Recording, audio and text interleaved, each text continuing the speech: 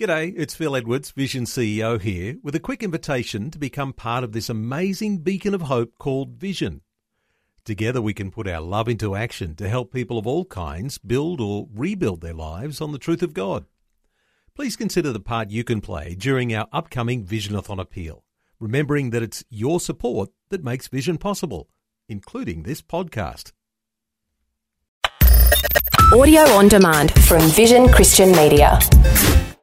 Jesus said, "If you hold to my teachings, you are really my disciples. Then you will know the truth, and the truth will set you free." Jesus likened the kingdom of God to a grain of mustard seed.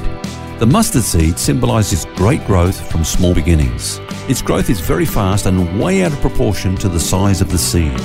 It's the least of all the seeds, but grows into a shrub so great it actually looks like a tree.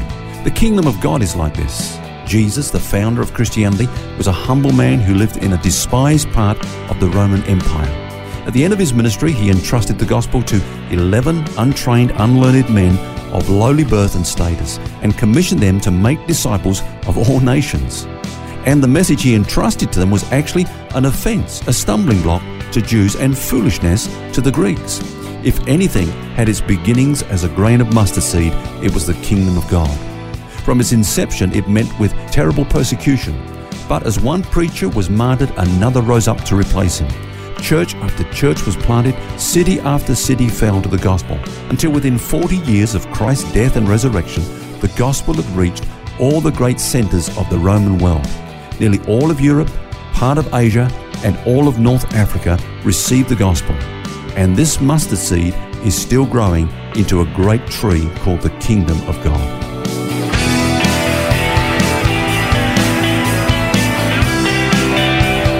This is Set Free with Ken Legg. And this week we're looking at advancing the kingdom.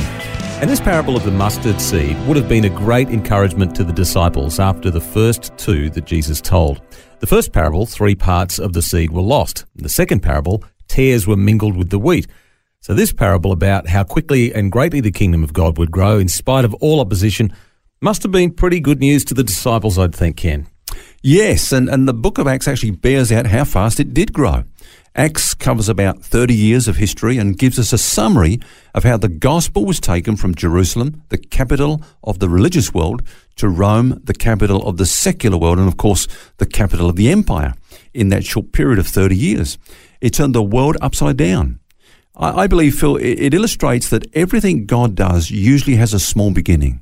An eagle comes from an egg. A river comes from a trickle. A fire comes from a spark. And that's the ways of God. Man builds towers, but God plants a seed.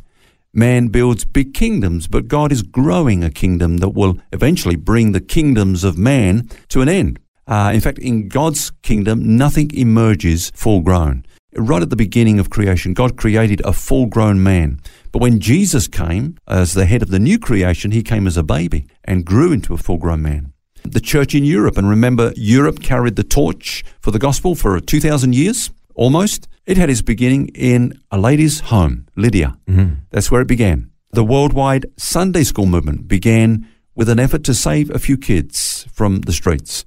And I guess the lesson is never have faith in big resources, but have faith in a big God. We often forget that when we see little things starting out. But this parable, I guess, really reinforces that other scripture that says, don't despise the day of small beginnings. Yes, don't judge authenticity by size. One beautiful contrast I love in the book of Acts is in, I think it's chapter 8, Phil, where we read about Philip, your namesake, in the city of... Spelled differently? Yeah. Oh, well. I've got 2 L's. Okay. They were on special when I was born, apparently. All right, okay.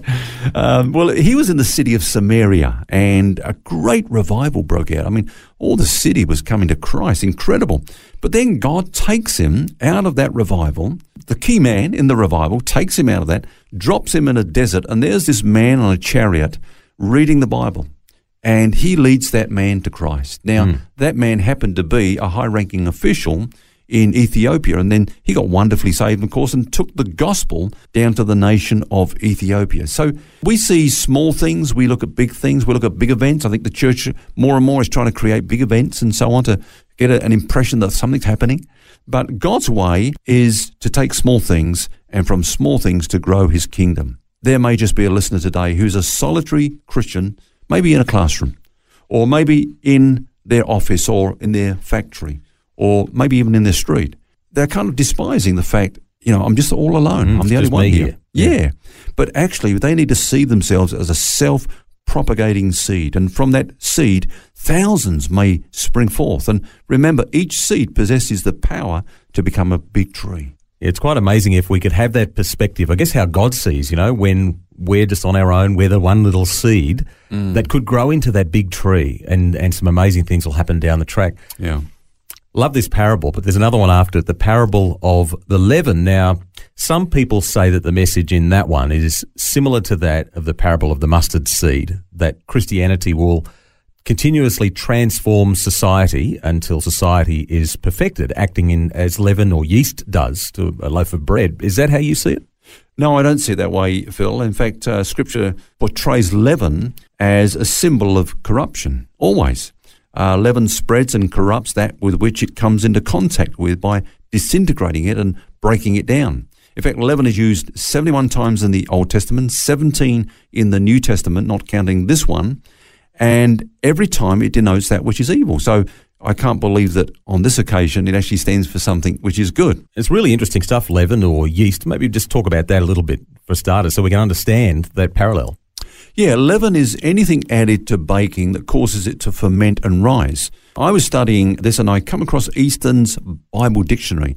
And it says that in biblical times it referred actually to a piece of dough from the previous or the preceding baking. Okay. Obviously that had fermented, and when that was added, it had that leavening effect. Now, I believe that there's a key here, Phil, because when you think about the church, initially it was made up of people from two different backgrounds, Jews and Gentiles.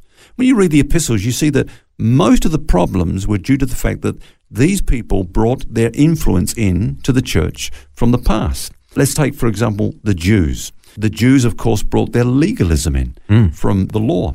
Judaizers attempted to bring the law into the New Testament church and to change it by means of the law. Yet it had this leavening effect. And when Paul addressed that problem in his letter to the Galatians, he says this, in fact, he says, a little leaven leavens the whole lump. If you allow this legalism to come in, it's going to corrupt the purity of the gospel. But then let's look at the other side. The Gentiles brought in their licentiousness or their looseness of living, if you like, and Paul had to address that. So, for example, when he wrote to the Corinthians and they had a big problem with licentiousness, there was actually a man there that was living in sin, living with his stepmother, and the church hadn't done anything about it. And so he says this, he says, your glorying is not good. Don't you know that a little leaven leavens the whole lump?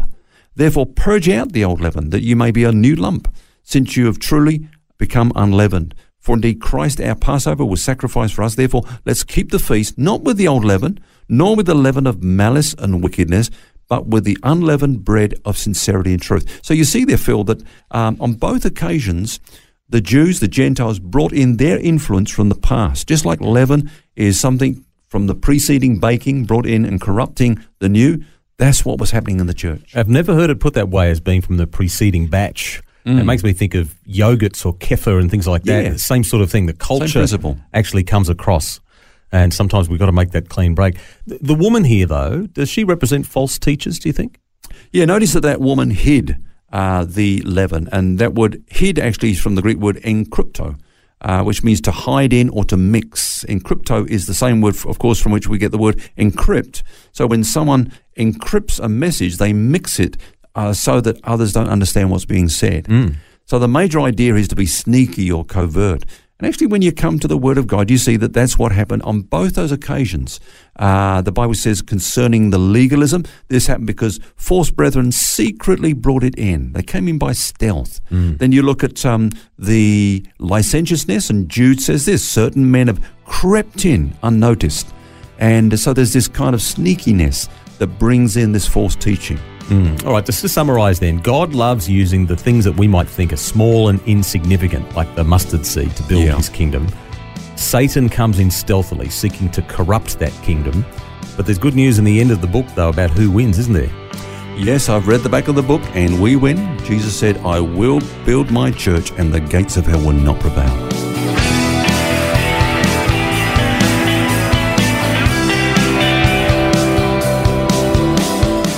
Advancing the kingdom, it's something we're all called to do. We'll continue our conversation on this tomorrow. Until then, remember, you don't have to carry that baggage. God wants you to be set free. For books, DVDs, small group studies and other resources from Ken Legg and details about Ken's ministry, shop online at vision.org.au. That's vision.org.au. Thanks for taking time to listen to this audio on demand from Vision Christian Media. To find out more about us, go to vision.org.au.